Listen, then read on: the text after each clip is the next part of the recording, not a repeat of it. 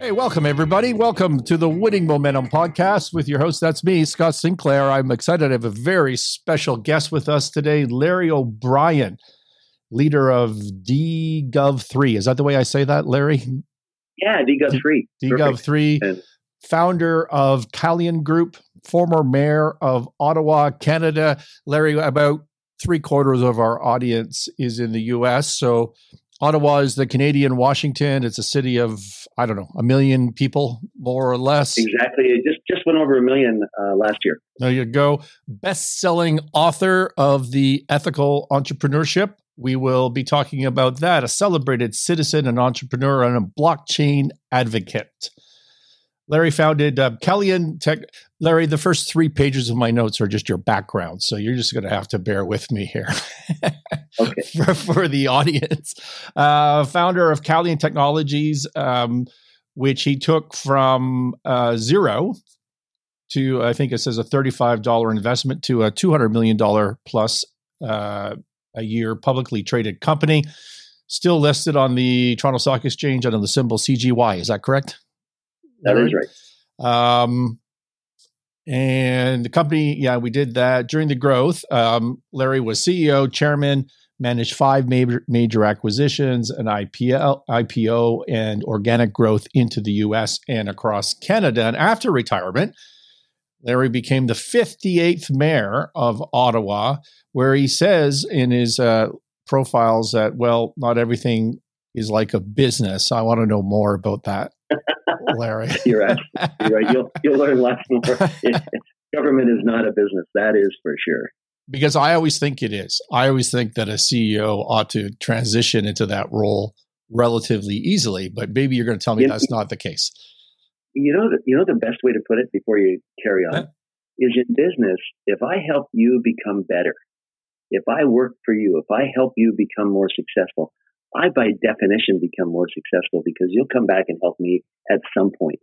It is just the way it works in business. In politics, I become better if I cut your throat, if I knock you off the table. Even people in your own parties, you're always competing with them.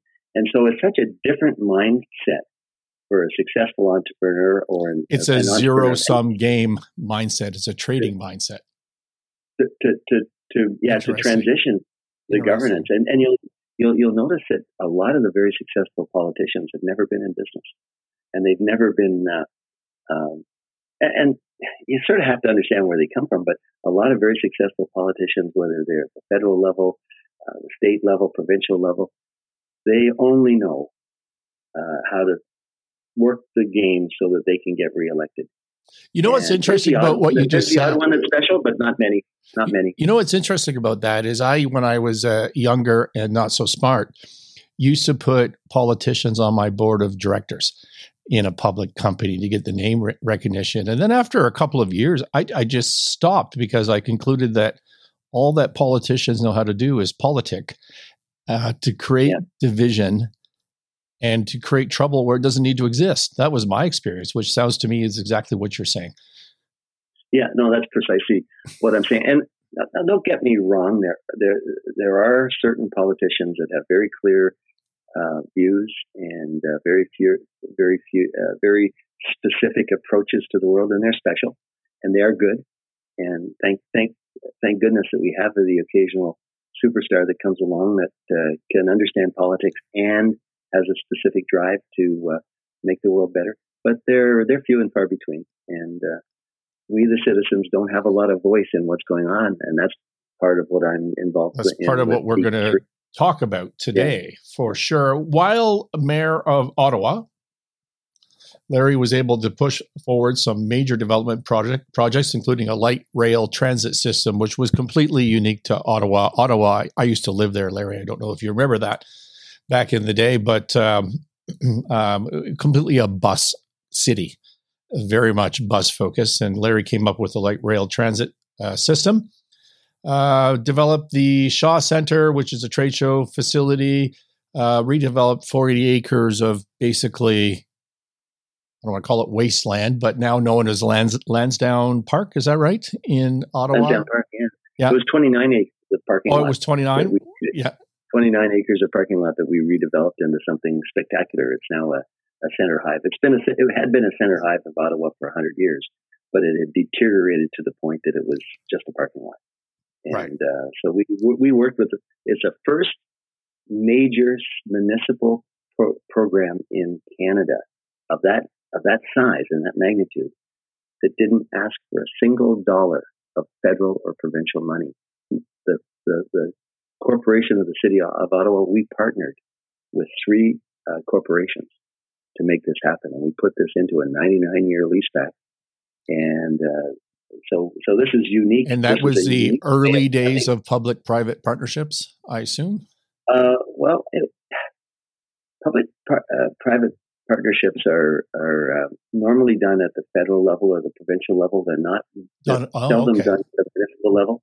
Right. And as a matter of fact, municipalities in Canada, for your American viewers, they're creatures of the province. We have very little flexibility in what we do. We have what they call the weak mayor system in Canada, where the mayors have to have all of the councillors or all of the assemblymen on their side to get something done.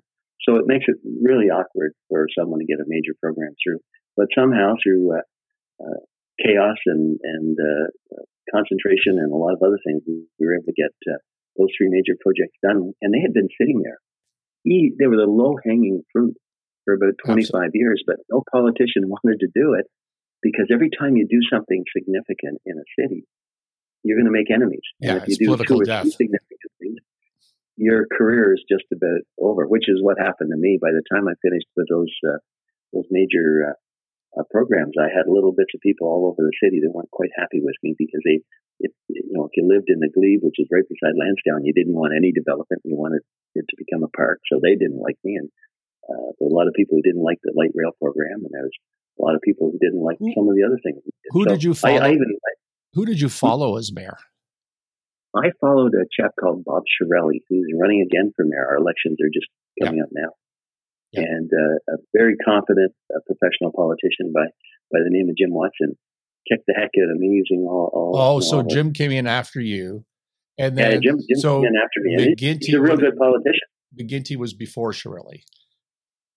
Then McGuinty was a provincial leader. The brother was, but didn't he have a mayor? Or and I don't think he ever had a. Okay, but it was a family from Ottawa. Okay. Let's not dive into too much into the details. Into the weeds, Scott. Ottawa politics. Well, just because I had a story about that, but it's not appropriate for a podcast, anyways. Larry was advisor to Prime Minister Jean Chrétien, where he sat on the Council of Science and Technology, also an advisor to Premier Michael Harris for Ontario. For our U.S. friends, that would be the same as a governor, basically, a state governor. Chairman of the Special Advisory Group on Information Technology, chairman of the Canadian Advanced Technology Association, which I think back in the day during the technology boom, that organization was a big deal, as I recall. Author of the best-selling book, Ethical Entrepreneurship. If you're on the audio version of this podcast, you're not seeing me holding up the book, but I have a copy of it here. It's a terrific book, and as Larry says here, you can still buy that. You can still download it. You can still download it on Amazon. I don't think they've reprinted it yet, but you can download it for free on the Amazon. For free? Oh, okay. Yeah, I think it can be downloaded for free. And it's Ethical Entrepreneurship by Larry O'Brien. Get a hold of that. And we're going to talk about that today.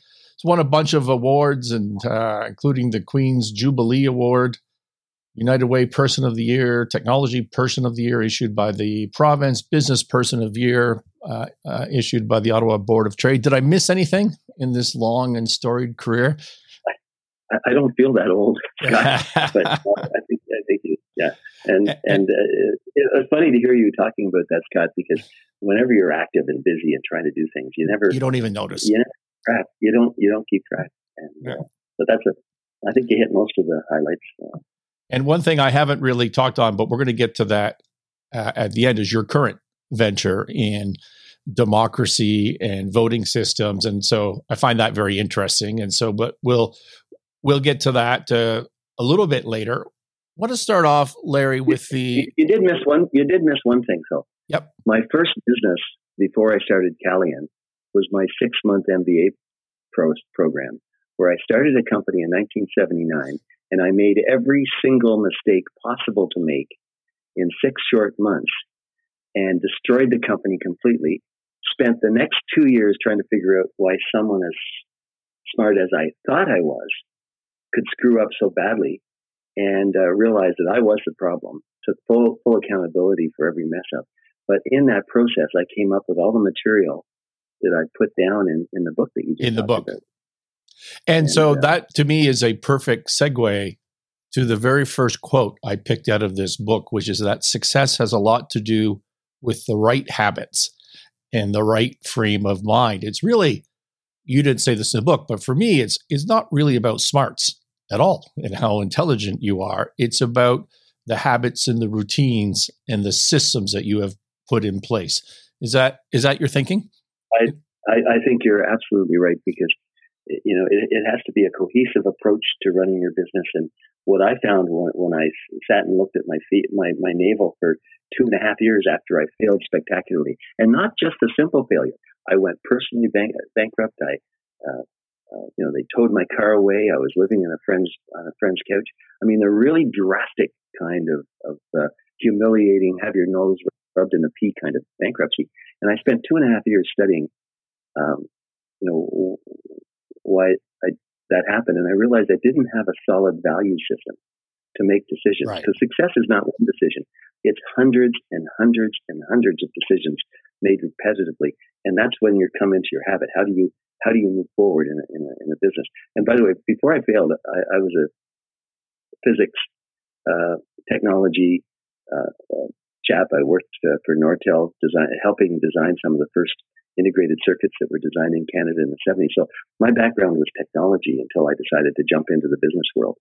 So, when I had my failure, it was the worst moment in my life, and it was also the best moment in my life because it allowed me at age 29 to restructure my value system, right. And also allowed me to realize I wasn't as smart as I thought I was.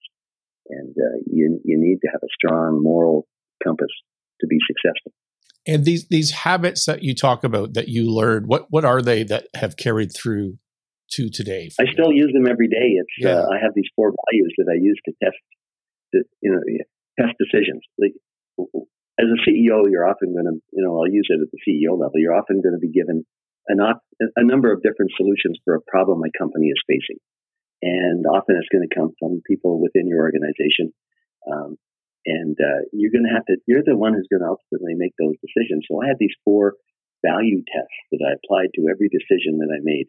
And one was be honest. And by being honest, I don't mean just telling the truth, because that's pretty easy for most people. Being honest, do you know the facts? Have you dug deep enough into the problem to understand what you're really facing with? Because most of the time when you mess up, it's because you really didn't dig deep enough into the topic. So have you or your people dug deep enough? So be honest with what you know about yourself and what you know about your organization. Think long term. This is a surprising one. Whenever I was given an option with a short-term solution versus a long-term solution, I always picked the long-term solution. And this is a surprising part. It always, and I mean always, produced the shortest-term results, because it puts you on track with other people who are thinking long-term. And when they say you're making the right long-term decisions, when you put in an SAP system, when you're a $35 million company, the government looks around and says, those people want to do business for a long time. They want to be. They're going to be eligible for doing contracts with us. Right. Right. They want to be in the industry. So as I'm sitting around in my 1-year-old tier 1, tier 2 automotive manufacturer that I bought, and we've got out of bankruptcy from somebody else, and we've got through the chaos of the first year, and I'm looking at, for example, a long-term capital expenditure budget. It's not just the dollar and cents. It's the signal to the market, the way I see it, that we're in this business for good. And that's similar to what you just said, or the same thing as what you just said, perhaps. And you're gonna find, once you've made those the right long-term capital investments, that people are going to say, "Oh, this is going to make it easier for me to trust doing business with Scott." Right. And so it becomes a bit of a reputational, because larger organizations, and that's who you want to do business with, don't always want to do business with weak players because they know their own vulnerability in their own supply chain. So once you make those investments, you're going to have some doors open for you that you didn't even know about as you're sitting here today talking to me. Yep. And I can almost I will guarantee it because it will happen. And then the third test was more of a reputational one. Is, are you adding value when you make a decision? Are you adding value to all the players in the equation? Are you adding value to your clients? Are you adding value to your employees? Are you adding value to yourself? Are you just as importantly, are you doing something that's going to hurt someone? Because your reputation becomes so important as you build out a company, particularly at this time. When I wrote this book, it was just after the 2007, 2008, right around that time. And ethical entrepreneurship was important because people needed to know how to start a business and how to build a business with very little capital. When I started Calian, I started with $35 and built it up from a one-person consulting company into something big based on reputation. So if you're adding value to everybody in the equation, your reputation will grow and your word will become more of a bond. And so that too will make your world easier. And then the fourth value is just plain old-fashioned prudence. Don't be silly with your money. Don't be silly with your resources. Right. Don't be silly with your emotional energy, your intellectual energy. Or as I paraphrase it with one simple sentence: never buy your banker a lunch because they make enough money, those buggers. So as a banker, I'm not in agreement with that advice, but I know where that's coming. Yeah, I use that. There's all sorts of professionals around you, and they're always there for you as long as you can pay their fees. So be prudent with your money, and that's actually another acid test. If you don't know enough about law, if you don't know enough about your business, if you don't know enough about accounting, that you have to rely on outside professionals for every decision, you're probably not going to make it. 100%. Because you better have that general understanding of everything in your industry, and everything in your business, and your marketing, and all that. And I'm lucky. I was blessed to be a generalist. So. It's not just the money; it's that it just slows down the pace of business so dramatically that it becomes dysfunctional. And it can be the money too sometimes because they're not as funny. I was having a talk with an entrepreneur the other day, and they have a bunch of professional managers with them. And he said, "Larry, they're making decisions as a professional manager, but they don't get the business need I have. They don't understand that this is survival." And I always say that the only job a CEO has, the only real job a CEO has, is to make sure the company never runs out of cash. But in order to do that, you have to have how many different skill sets to understand where you can everything. Be in trouble. You just have to. Yeah. So in your the skill set that you don't have is the one that's going to take all your cash, guaranteed, right? It's not what you know for sure that's going to kill you. It's what you. What you think you know to be true. Will tell you what you know for sure that isn't so. Yeah, exactly. That's what. Yeah. So honesty, long-term thinking, adding value, and prudence. That is the four values that are the heart of the book, The Ethical Entrepreneur.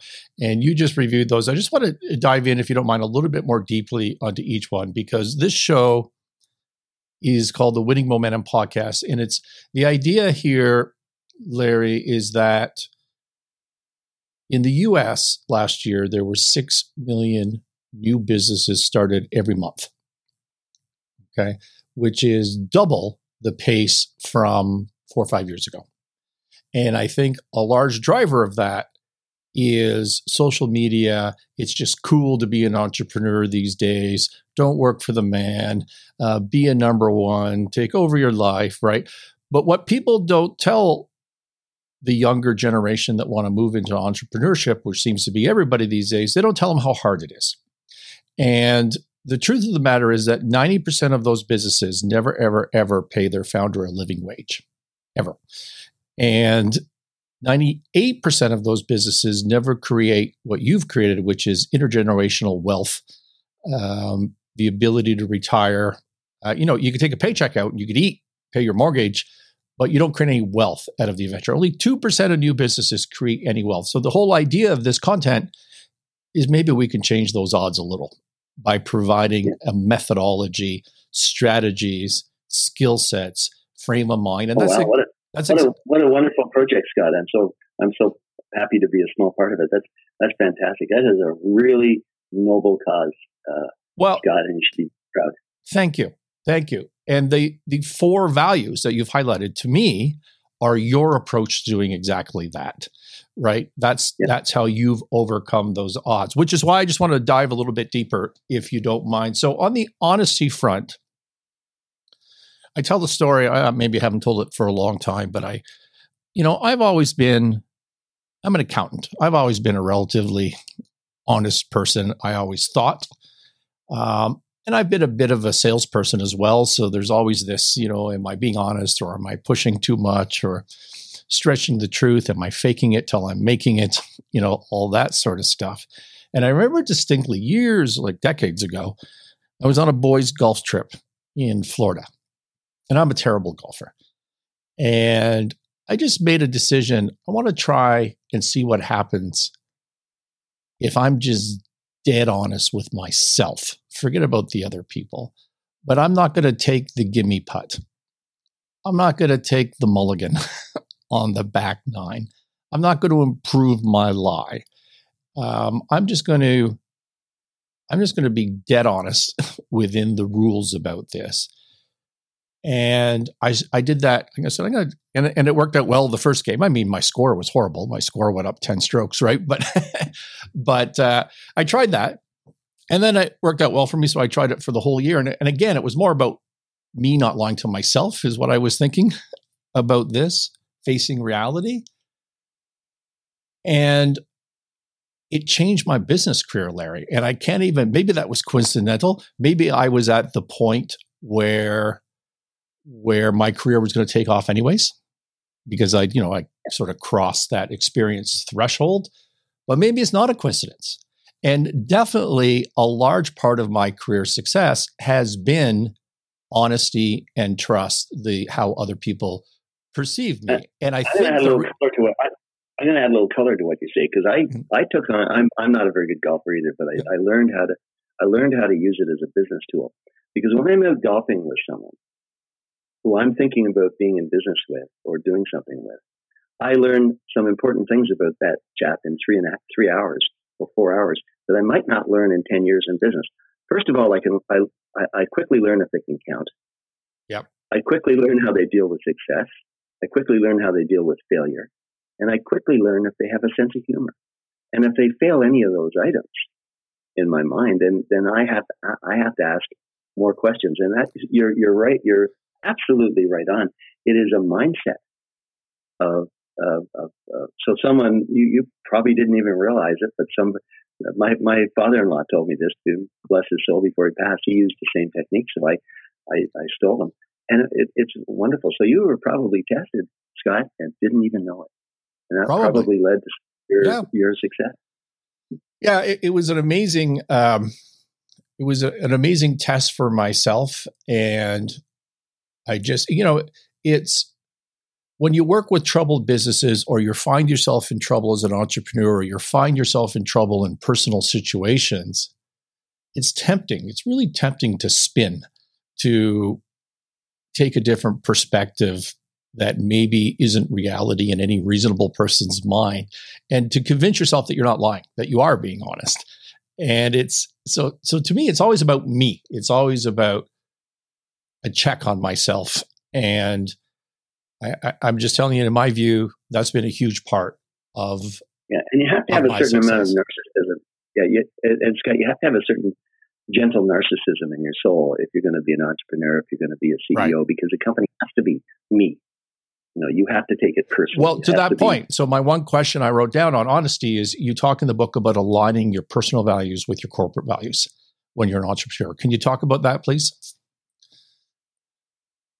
Yeah, and because I do make we all make mistakes in our personal life. One of the questions that I always ask somebody when I was employing people. I'm happy I'm not employing anyone anymore. One of the questions I used to ask is, what is the biggest mistake you've made? And you could learn a lot about a person about that mistake. But what it also showed me is that, can you be honest about your personal mistakes? Can you be honest about things that didn't work? I'm on to, I've gone through 2 marriages, and I can go back and, when I ask somebody what their biggest mistake would be, I'd always say in business. So I've categorized the mistakes I've made in business, and I've also categorized the mistakes I've made in my personal life. And I think they have to go together. You have to think long term when you're you have to be honest. You have to think long term. You have to, if you're in a partnership, if you're in a relationship, you have to add value to the other person in the relationship.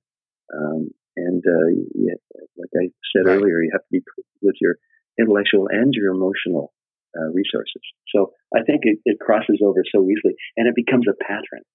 It becomes a habit, which is where we started with that. Habit. Exactly. It becomes a habit. So this long-term thinking, so many entrepreneurs never have the time to reflect, to think, to do anything other than put out a fire, right? And when I deal with companies in transition, and what I mean by that is I deal with troubled companies, but I also deal with very high growth companies like your world, because it's the exact same set of issues. It's chaos needing a little bit of order put to it. And how did you, as a CEO, remove yourself from purely firefighting into longer term thinking? How did you handle the pressures of that? I took a vacation. I would isolate myself from the business completely for a week. Every major decision, when I decided to take the company, it was time to take the company public. When I started the company in 1982, one of my missions was to take the company public within 10 years. 10 years later, fortunately, it all lined up that we could go public. But I had to make that decision. It was time. When I had to decide not to sell the company back in 1986, I took a vacation. Because these are major decisions. And what I would do is I'd categorize decisions in the following way. Will I remember this decision in 20 years? And if I'm going to remember that decision in 20 years, I'm going to do everything I can to give myself the time and the space to make that decision. Because that's a decision, if you make wrong, will crush you. How many people sold their companies too early because they got attracted by the cash flow or something like that? How many people went into a market that they didn't really understand, and it was a big commitment from their organization, and they applied too many resources to that marketplace and got skinned? So I call it a 20-year test. If you're going to remember a decision in 20 years, please pay attention to it, and give yourself the space. And give yourself the space. And I made some of my biggest decisions on vacations, ski vacations, or just whatever, just away from, because you have to work on the business as well as in the business. And working on the business is when you get to think about the strategic issues related to growing that company. And it starts right at the beginning. Are you in a growing market? I always advise new people who are starting in their own business. Are you swimming with the current? Is the market going to be forgiving for you? Because you're going to make mistakes. But are you in a market that's growing so that if you make a tactical mistake, you can recover easy and jump on the next? You get a lot more lucky if you're where the energy is. And like I said, flowing with flowing with the current. And I started Calian in 1982. The IBM PC was introduced in 1981. And I rode the technology services sector for the next 20 years because the whole world changed. Right. And I was lucky enough. I always say building Calian was simple. It wasn't easy, but it was simple because I just adhered to the 4 rules. I worked my ass off 18 hours a day. And I took the time to evaluate when I had to make major changes in personnel, market direction, and what have you. And the market took care of the rest because the world was changing right in front of me. Opportunities were coming up that I had no idea were there. Yeah. When it comes to adding value, you had put in the book a provocative sentence, I thought. You should only make money for what you do and not what you know. Yeah, business is a verb. It's not a noun. Yeah, and if you know something that will help another, it is usury to charge them for that knowledge unless you are adding value as well. As a professional, I wasn't sure if I was taking objection to that or not, but I think I understand your point.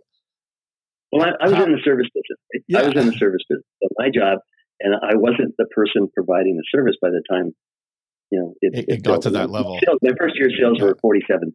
Second year sales were 100,000. I was still in the business. By the time I got around to year 4 or 5, the sales were up to 4 or 5 million, and I wasn't doing contracts myself. And within 10 years, we were 35 million.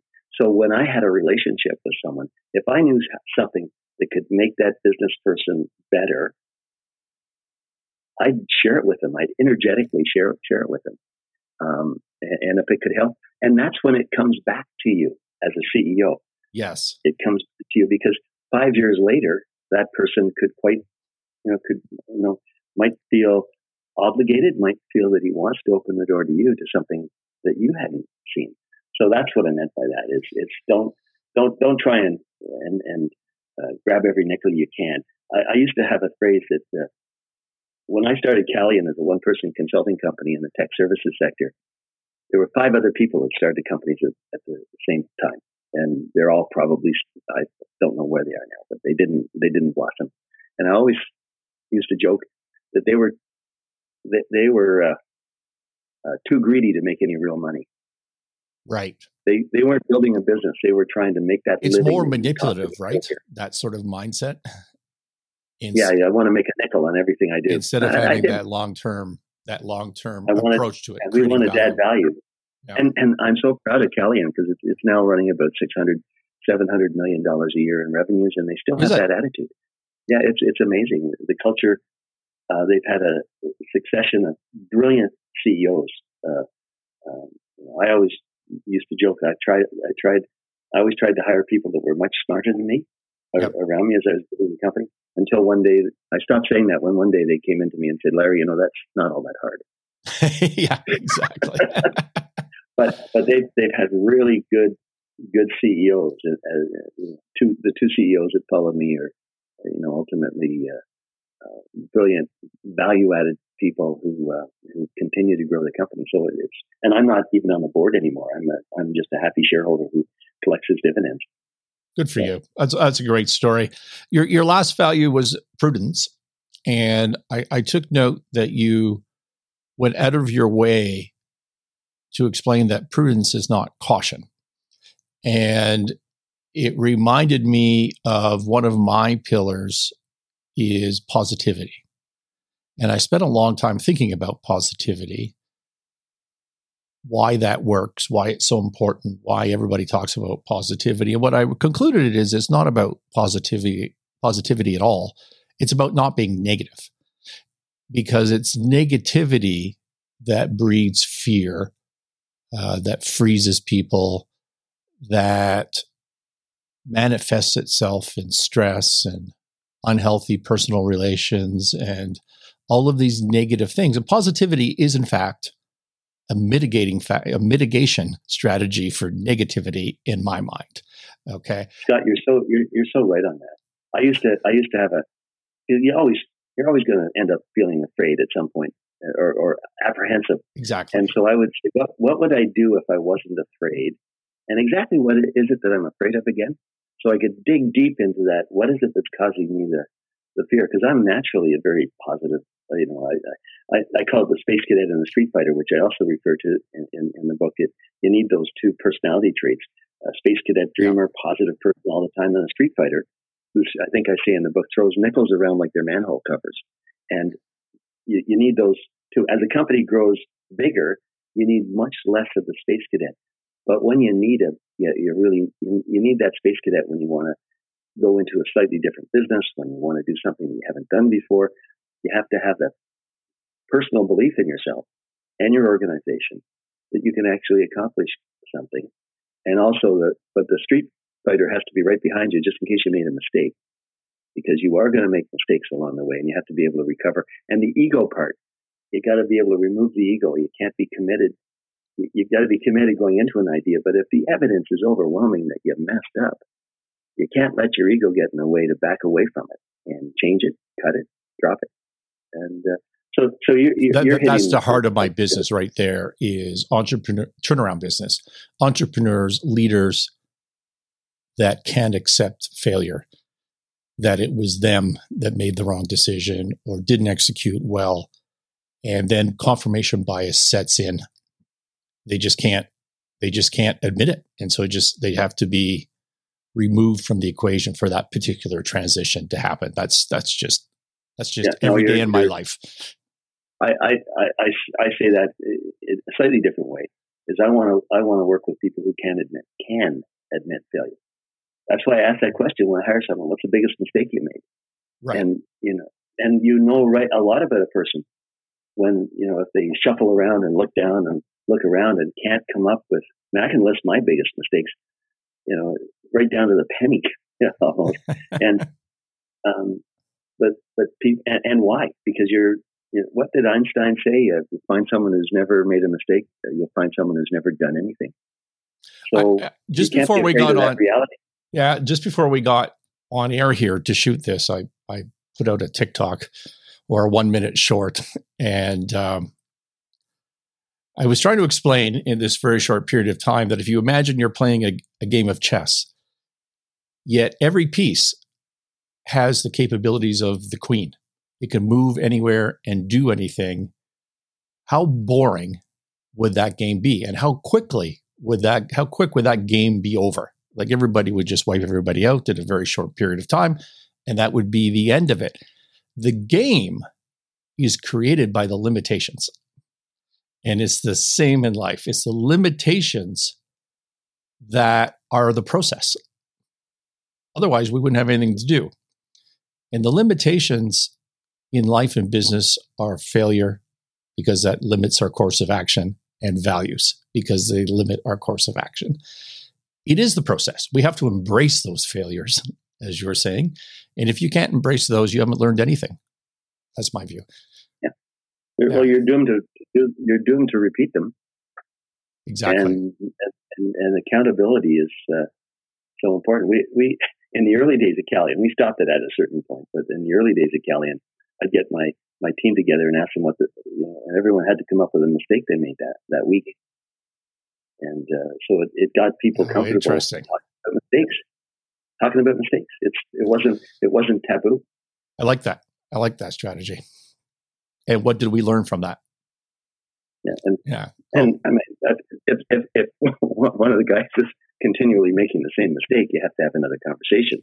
Yeah, but because they didn't learn. But that's the what did we learn from it? So, last thing on Calian and that entrepreneurial experience, I just want to talk about your acquisition strategy and how that fits into building a business or doesn't fit into building a business. And before you dive on that, I will remind you and tell this story for the audience that I started in 1994 a corporate finance boutique firm in Ottawa by the name of Merchant Capital, which I sold in 2005 after some success, and did a lot of VC deals in Ottawa, small stuff back in the mid 90s, like 94. I hung my shingle in late 94 and sold in 2005. But I was out of Ottawa by then. But I bet you we did, in 2-3 years, we did probably 80 small VC deals as a intermediary. And Ottawa was hopping in those days. They weren't all in Ottawa, but a lot of them were. And I was selling a company because I grew up in the M&A world. And so when you sell a business, when you come from the investment banking side that I come from, you rely heavily on a process, an M&A process. And to do that, you write a confidential information memorandum, a SIM, and you say, here's the company. And, there's a teaser letter and a database to precede that.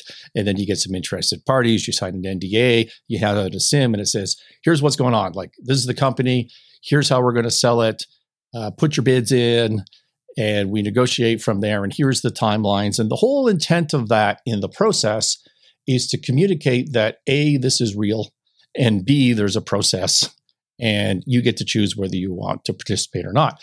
And so Calian was a bidder of about 4 or 5, as I recall, on one company that I was selling. And so I was a youngster back then. You will probably not remember, but I remember because who are these Calian people in this public company? And so we had a few bids in, but I went to meet your team, and I feel like there was 8 people or 10 people from your company in a boardroom and me. Don't hold me to that. Maybe it was 4 or 5, but it felt like a lot at the time. And Tom Coates would have been one of them, and Jerry Johnson, and you probably remember some of those. I don't remember the names. And we ended up doing a deal with somebody else. But what these guys were trying to do, and properly so, by the way, but what they were trying to do was not participate in the process, but rather just negotiate a deal, right? Because, I mean, as a buyer, who the hell wants to participate in that process? And so I'm just sticking to my guns, and I know that I'm going to end up with a great deal for my client. And then you walked in the room, mostly just to say hello, I think, as the CEO chairman there. You walked in the room, and one of your executives looked at you and said, "He won't negotiate." Right in front of me. And you looked at me, and then he explained why, like, he won't negotiate. And you looked at me and you looked at him, and you almost yelled at them, and you said, "He is negotiating. Can't you see that?" And it's, I remember that. That is the negotiation. I don't know why you're missing that. And so anyways, Larry, as you go through life, there's those 5 or 6 lines that you pick up along the way that you always remember. Yeah. And I always remember that line. That was that's on my list. I had long since forgotten that, but I do remember we laughed about that for weeks afterwards, actually internally. Well, that was me. Okay. You grew in part through acquisitions. Yep. How did you, as an entrepreneur? I talk with lots of young entrepreneurs, largely because of the content right now, but I also advise some and coach them. And this is always an issue. Should we buy? Should we not buy? How do we do this? How did you evaluate that as a CEO? Well, I got very lucky. In 1984, 1985, a company called Science Applications International out of the United States, SAIC, tried to buy us. They wanted to buy us. Our sales were small, a couple $1 million, but they wanted to foothold into the Canadian marketplace. So I went through that entire process of the letters and then the negotiations and the valuations as a potential seller. And then I realized that was one of these 20-year decisions, and I declined to sell.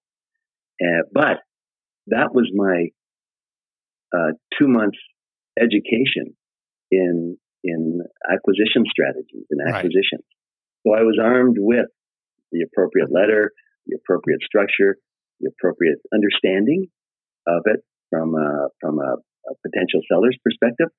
And I used, then there was an opportunity to buy a company called Miller Communications, and I applied all of those lessons, and I bought Miller Communications, and it was on the job training.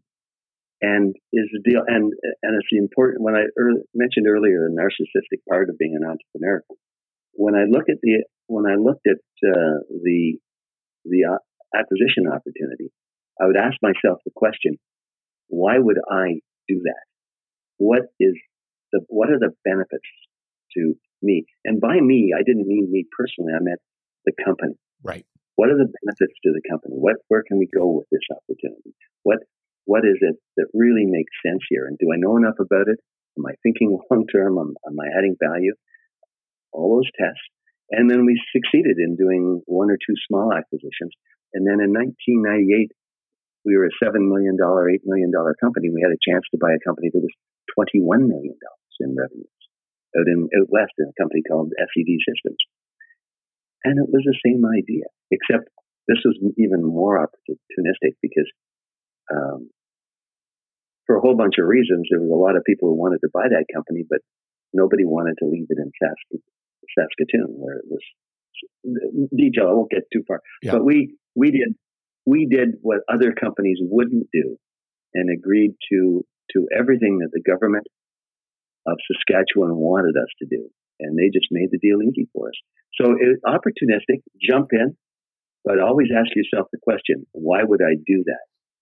And just, and the more confusing a deal can be, probably the better off for the buyer if you keep on top of all the, I mean, you know that. Exactly. That's my sweet spot. Yeah.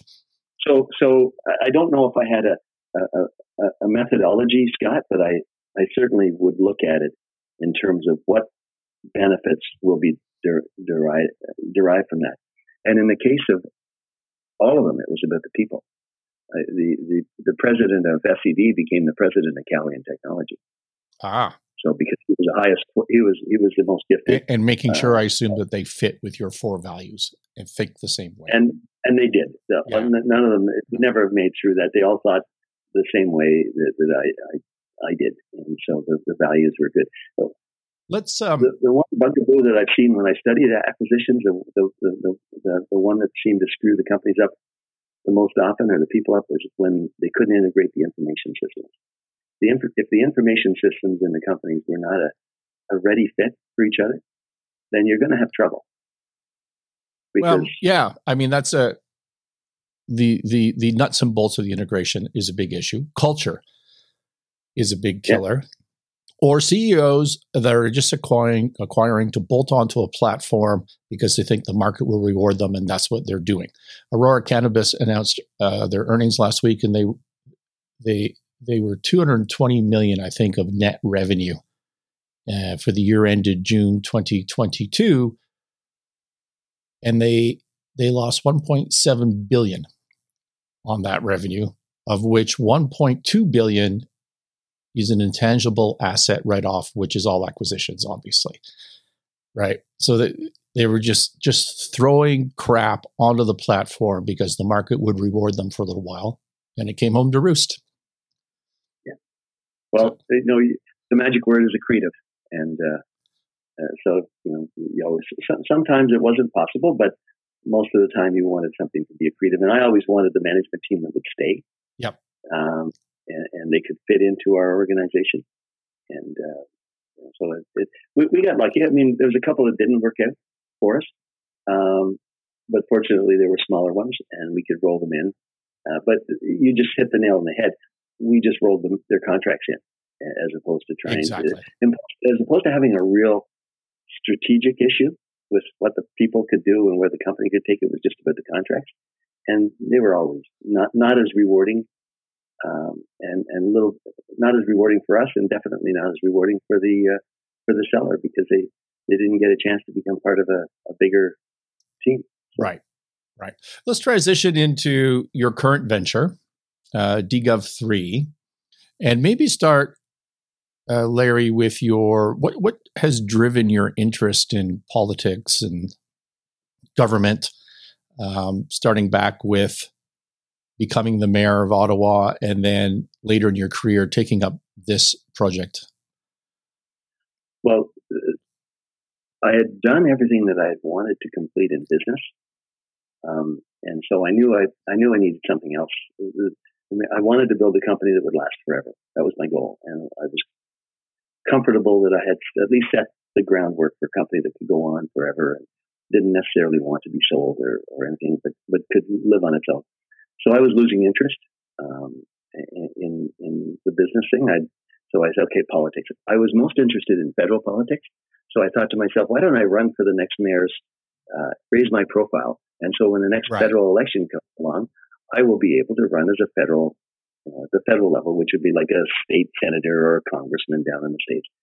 But damn it, I won. And so I was really, I really didn't know a lot about municipal politics. But I sure had I had my 6 months, my 4-year MBA course in politics. Right. And I'm sure you did.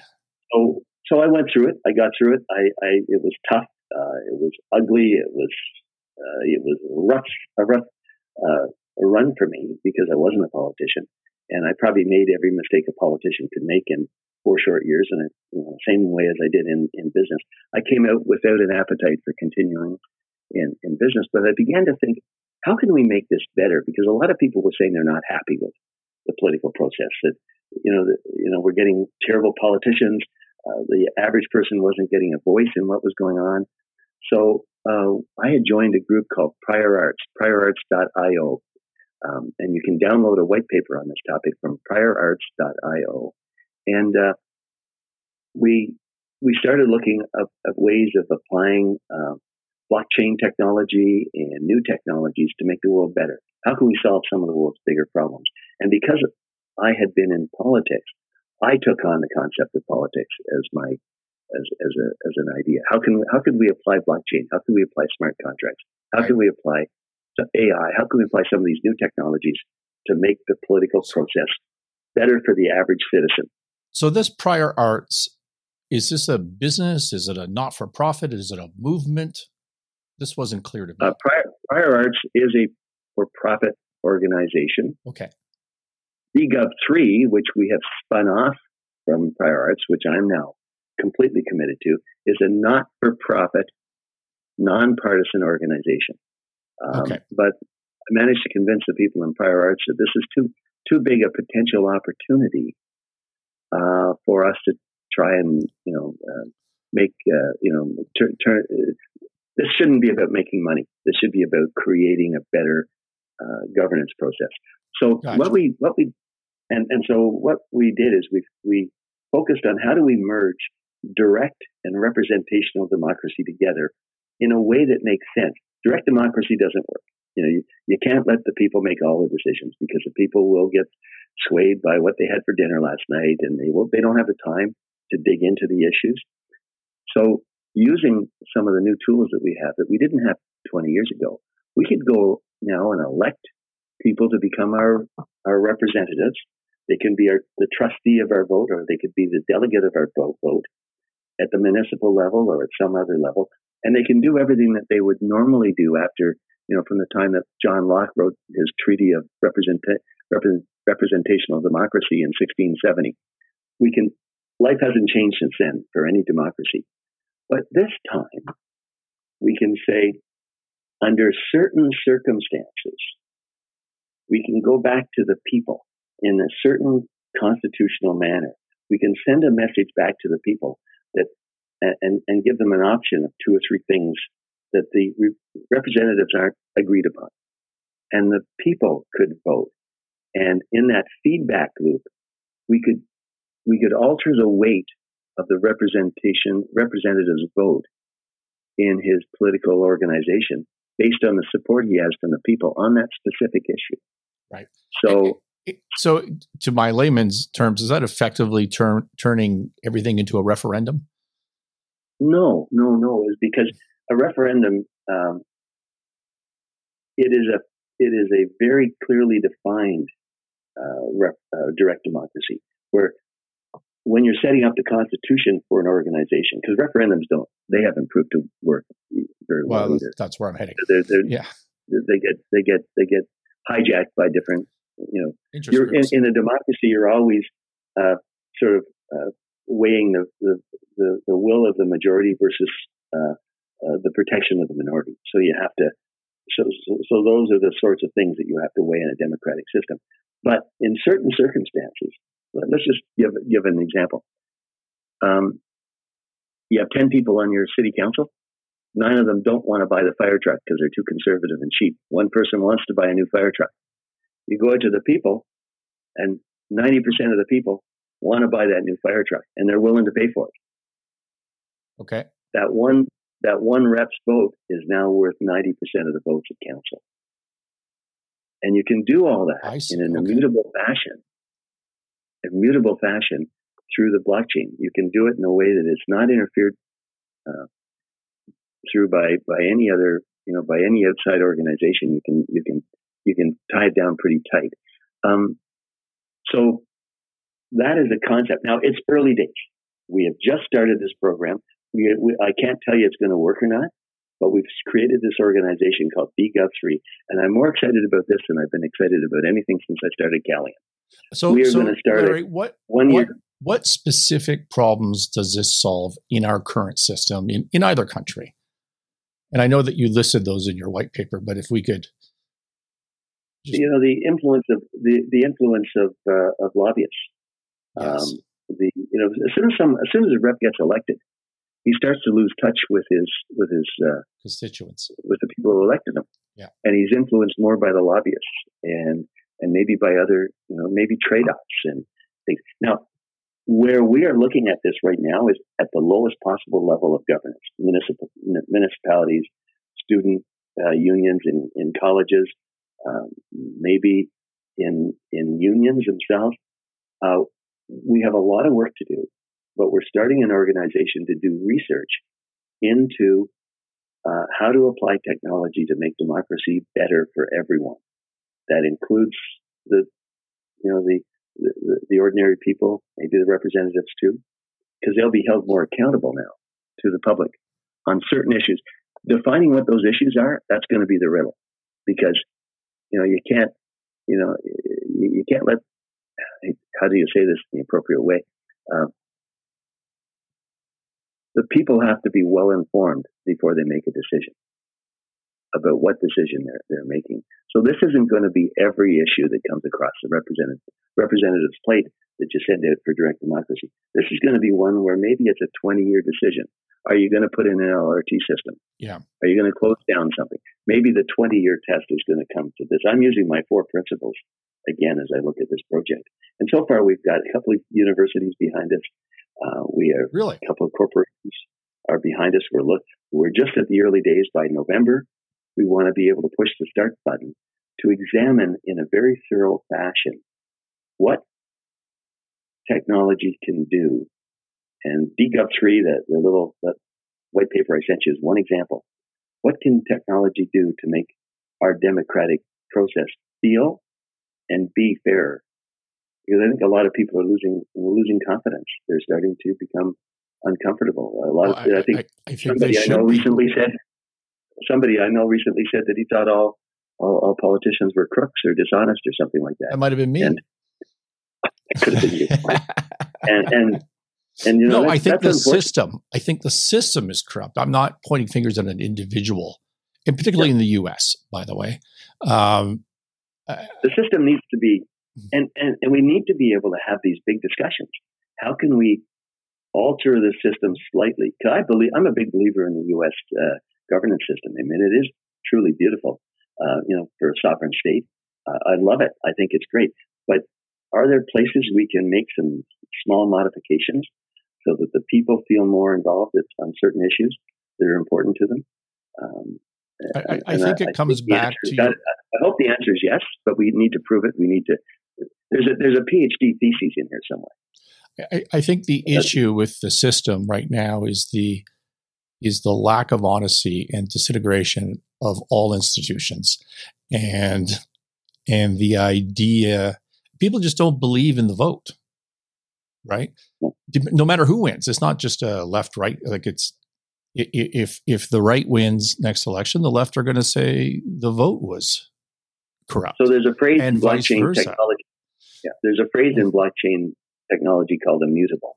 Can't be changed. It's transparent. Right. It's immutable. Right. There's only 2 things in this world I really believe in: pleasure and math. And the blockchain technology provides you a basis, a mathematical basis. So explain in layman's terms for people the blockchain and smart contracts, if you can, please. Well, the blockchain is a distributed network that allows you to make I'll use crypto. I'll use a Bitcoin because that's the easiest way to. So I can take a Bitcoin and transfer it to you, Scott, on this distributed network where there's no central source of control. It's distributed all over the world. 20,000 computers are involved in making this decision. There's no single point of failure. There's no single point of control. But I can transfer a crypto to you, and within a half an hour, every computer in the world knows that I've transferred that crypto coin, that Bitcoin, to you. And if there's nothing else that can be done about it. And the blockchain is a record of that transaction in a what they call a distributed autonomous organization, which is basically something that lives on a blockchain. You could have a vote for something. You could let the people vote with their cell phones, and that vote is is immutable and buried inside the blockchain and cannot be touched. It cannot be altered. It cannot be. It can't even be affected. reversed. Like it's just. And it can't be reversed. Yeah. Can't be reversed. So there's a lot of promise here. There's no guarantees. There's a lot of promise here that the metaverse, the Web3, blockchains, and some of these things that you hear people throwing around like NFTs. They're just not all cartoon pictures. There are certain things that can be done with these technologies. Exactly. That people are just starting to waken up to. And my focus and our focus is how do we do it in the world of democratic governance? And I would urge people to, as they're thinking about this, you need to separate out the application from the technology. So Bitcoin is the application, one application of many for a blockchain technology. And you could believe Bitcoin's going to zero or not. It doesn't change the fact that blockchain is the technology behind it that makes that a secure, tradable token. It'll be a secure zero once it gets there. Yeah, exactly. Yeah. And so, but that's the point. The people are just starting to now realize that cryptos and these pictures that people are selling in NFTs. The real power of this is the blockchain, and now people are starting to build up organizations. I think it's Wyoming has now created a center of excellence for blockchain technology, and they're actually saying you can start a company in Wyoming and have it registered as not resident in the legal system, but resident on a blockchain, which is fascinating, quite interesting, fascinating. So when it comes to democracy and voting, it seems to me, I'm going to try and say this without getting my channel completely banned from all platforms. It seems to me that the flaw with electronic voting systems is twofold. One is that no one believes that they're not hackable. And I don't mean like breaking into the software or hacking it, although that could be true, but that at the front end or in the middle or in the rear end somewhere at the end of that process, there's some sort of manipulation of the process, and there's no audit trail. So there's no visibility as to what the hell's going on inside the black box, which feeds the first problem. And so whether you believe an election is fair or whether you believe it's corrupt, if people are looking at this black box and they can't get visibility and they can't audit anything by definition, you're never going to have the confidence of the people that use that system. So first of all, and then I think the blockchain fixes both of those problems. First of all, for a fact, is not hackable. And second of all, it's a complete audit trail from start to finish. Am I right about that? You're absolutely right, which is why our group has such great hopes. But right now, they're hopes. We need to do research. We need to have use cases because this is a brand new area. The concept of creating a hybrid, direct, representative democratic election process wasn't possible 20 years ago because we didn't have the technology. Yes. And the possibility of doing that in a way that's not corruptible, that is verifiable, transparent, and cannot be monkeyed around with, is something that we couldn't do 20 years ago. So why aren't we as a society investigating this? So that's why we've turned DGov3 into a not-for-profit, nonpartisan organization, and we're starting to attract a lot of interest. We all have hopes, and like any research and any development program, we need more partners, we need more people involved. We have some corporations in the network business and in the blockchain business that are jumping out alongside us. If you jump on priorarts.io, that's our website. You can download our white paper. If you want to jump in and be a volunteer, there's also a place to be to apply there. But this is going to be fun. And so sorry, just before we lose that. So that's Prior Arts, PriorArts.io.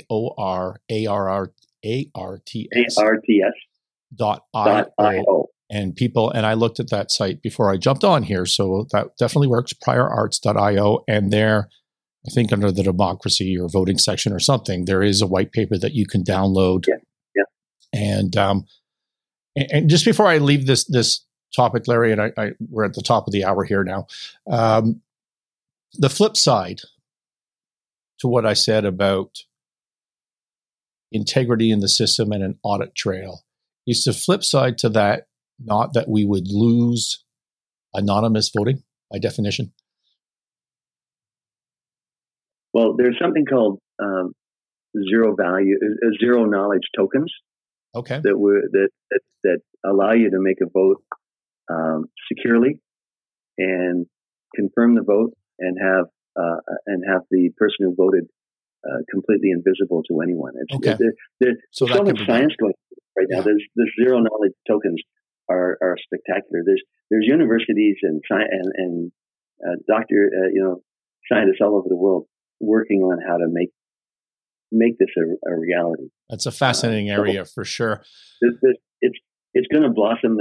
There's a reason that Facebook changed its name to Meta, because the metaverse is going to change the whole world, and in very practical ways.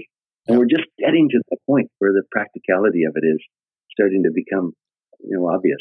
And so we're just taking a tiny little bit of that. I can send my icon in to vote. Is that the in the metaverse? Don't know about that. Larry, we're the Winning Momentum podcast. As I said before, the idea here is things are going well. The idea behind the momentum is me for 30 years working in troubled businesses and wondering to myself, when is a business not troubled? When is this, when is this over? And is it when we're making money? Is it when we're breaking even? And what I've arrived at is that everything in life is about momentum. And it's when you wake up in the morning and things are a little better than they were yesterday. You just know that with confidence. That's a positive momentum. And when that happens, it attracts energy. It attracts human resources. It attracts capital resources. And so I ask everybody, I would like to ask you 1, 2, or 3 strategies to create positive momentum, either in your personal life or your business. When things aren't going the way you think, how do you turn that around? Way that you think. I think what you just said is nothing. Yeah, I think what you just said is nothing succeeds like success. And once you have a successful, that positive momentum,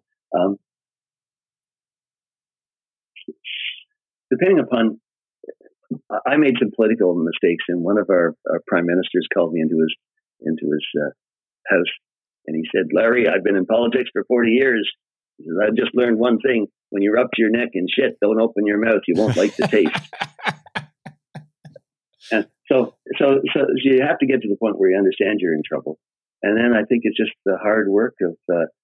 For me, it would just be the hard work of understanding, being honest about why I'm there, trying to think about what the long-term solution is to get out of it. How am I going to add value to people who are going to help me get out of it? And what's the least expensive way of getting out? So I'd apply my 4 rules. But the other thing is I'd keep a positive attitude. It's everything we talked about today. You just have to apply it. And my definition of success is when you've built a company, if you believe it has the culture that it wants to go on forever, independent of your input, that to me is a success. I agree. I mean, that's the definition of value right there. Transferable value. Anything else we want to cover? No, you've covered. I don't know who's going to listen to an hour of this conversation, but thank you very much for having me on, Scott. I appreciate it. It was fun. It was. It was a lot of fun. It was great to have you, Larry. How and why should people reach out to you? If you want people to reach out to you. Anybody who wants to reach out to me, they can go in through my LinkedIn, or they get Larry@LarryO'Brien.net. Larry@LarryO'Brien.net. I've still got a few copies of my book. If anyone, here, hold on. I still have a few copies of my book. I don't think they're in print anymore, but you can download it for free. That's much better. You can download that for free off of Amazon. But if anybody wants to talk about anything, then I'm always available. I love helping entrepreneurs, and I love talking to people who are trying to solve problems. So Larry@LarryO'Brien.net. All right, everybody. Thank you for listening. This has been the Winning Momentum podcast with my special guest, Larry O'Brien. Larry, thank you so much again. It's been a lot of fun. Thank you for listening, and we will see you next week.